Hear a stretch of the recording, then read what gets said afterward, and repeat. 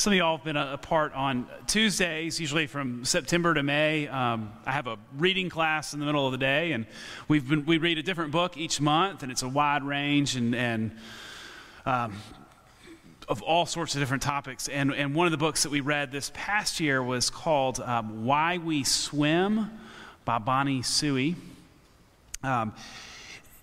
And she tells this tale, so she kind of explores lots of different swimming stories. And one that was really fascinating to me is she told the story in 1984 of a fishing boat in Iceland that had 5 men on it, and in the midst of a storm, the boat capsized. You can imagine Iceland in March. The temperature outside was -2 degrees Celsius, I believe is what I read. And so 4 of the men pretty much died instantly of hypothermia and drowning. But one of the men then swam 6 kilometers all the way to the island that was closest, and then walked another 2 to 3 miles until he could get to safety, breaking through ice. It's an incredible tale. It turns out there are benefits of having a body that's genetically like a seal. But what is most fascinating to me is that beginning the next year in Iceland, 1985, and every year since, people all over the country have swam 6 kilometers on a specific day. They swim 6 kilometers in memory of those people that died and the incredible story of this gentleman who made the journey. I mean, now, I know some of y'all are probably more familiar with kilometers now that we're watching the Olympics, and that's how they measure everything. 6 kilometers is a little bit, I think it's a little under 4 miles. So I just want you, like, this guy swam almost 4 miles, and then people every year in their swimming pools, which oddly Iceland has more swimming pools per capita than any other place in the world, another weird fact from this book. Every year in community pools or their own pool, they swim 6 kilometers. Now, why this is fascinating to me is it conveys something that I find a strong reminder.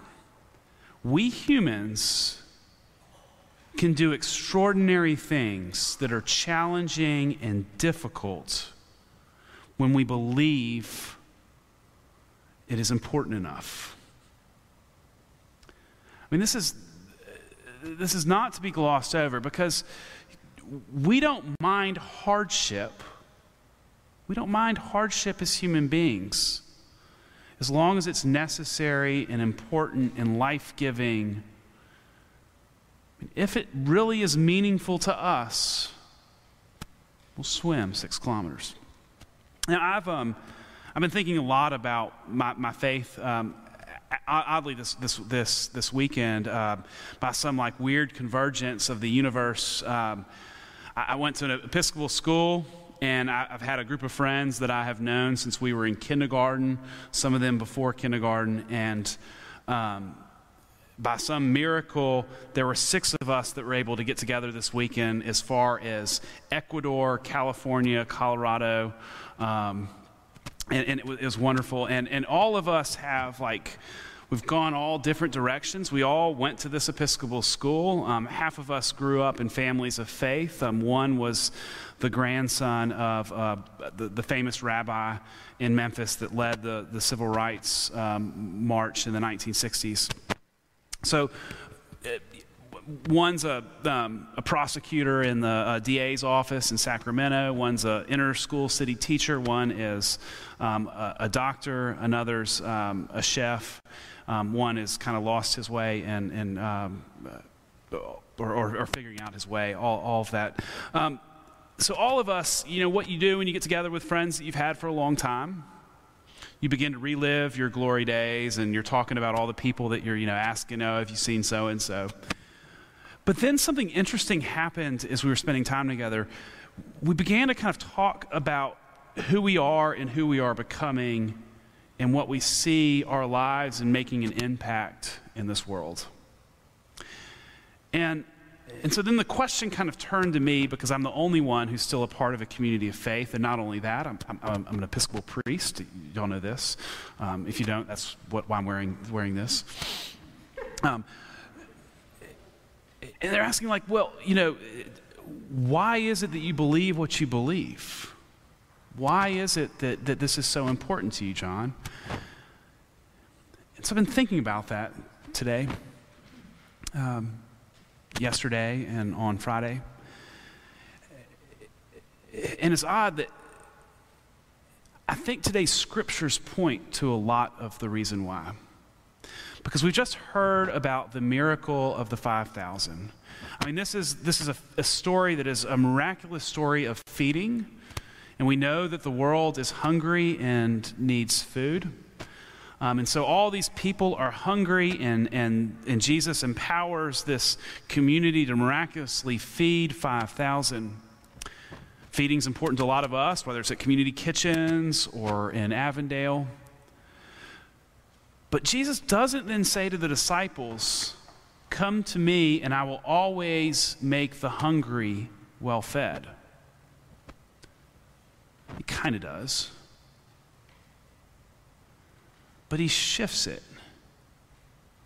He says, "I am the bread of life. I am the bread of life."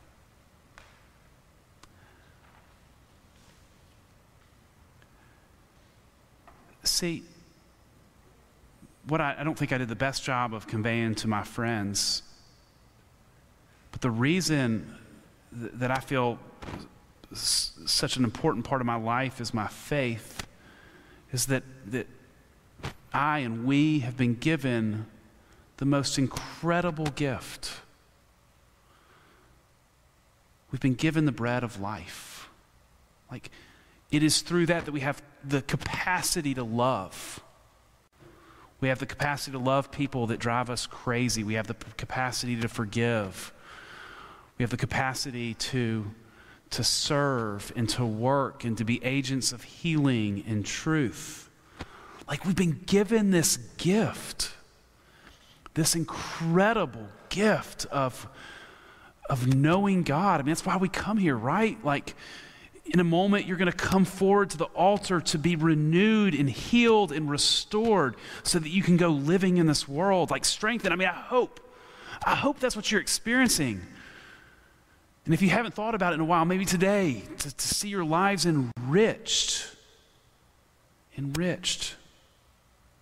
so that we can go forth and live with compassion and humility and love. We have been given this gift. Now,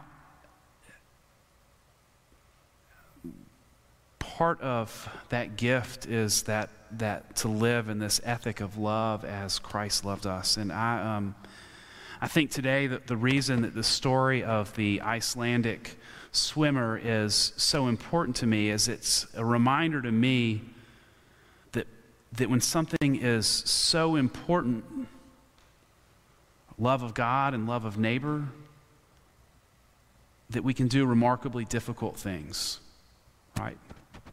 We can do remarkably difficult things.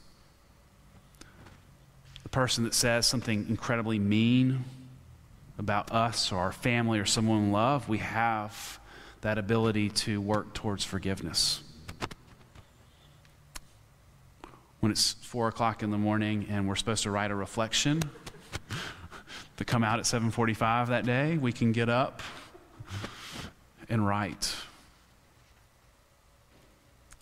When we have to come together as a church to do a big project, we can do it no matter how difficult it is. Oddly, some of y'all probably don't know this. It's okay. I mean, today, it's fine how you are. But Bishop Glenda asked us on Thursday to ask us to wear masks and worship.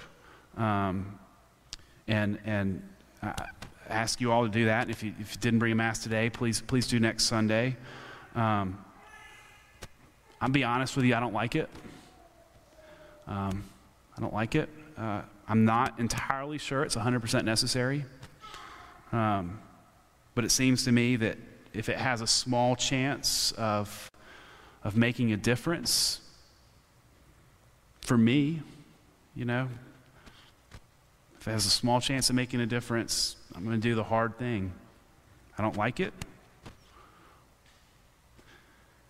And it frustrates the living daylights out of me that just as it feels like we were making so much progress, we probably got another 3 or 4 months of it being difficult. But when we come together, we learn and see God in our midst. We have our lives shaped towards love and compassion. And that is so important to me, that for me, doing whatever it takes so that we can gather, so that we can be agents of love and good news in the world. I'm going to do it. I know for each of you, I hope that the way that God shapes your life gives you strength and courage to do bold things, whatever they are. Whatever they are.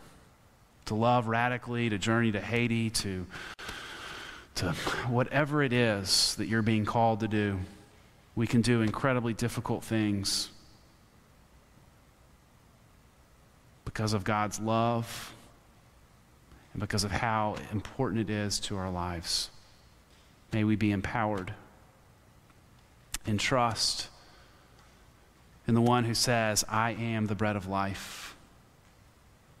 Whoever believes in me will never be hungry or thirsty. Amen.